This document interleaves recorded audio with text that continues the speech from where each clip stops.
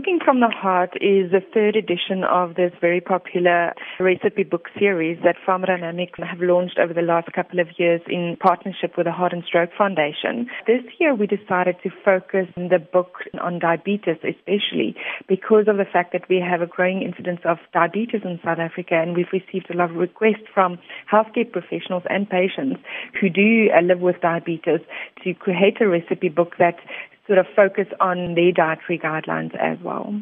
So you want to get South Africans to better manage their diet. What are some of the key things that they need to bear in mind? The important thing that we do cover in the recipe book is, first of all, portion control. It's very important for us to look at how much we eat. So we give valuable tips and guidelines as to how you can include the right portion sizes of the various food groups in your everyday diet and in every single meal every day.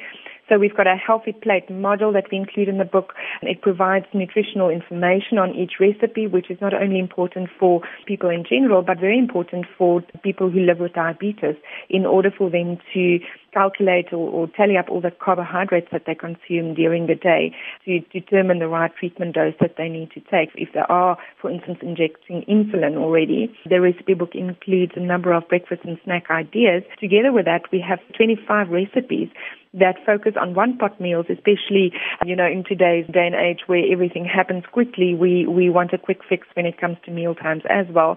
So these are not only suitable for dinners, but can be used for lunches as well. Tell us about the latest statistics on diabetes in South Africa and also those who are at risk of getting diabetes. If we look at the South African statistics specifically, the IDF estimates that 3.5 million South Africans are living with diabetes today, of which 50% are still undiagnosed.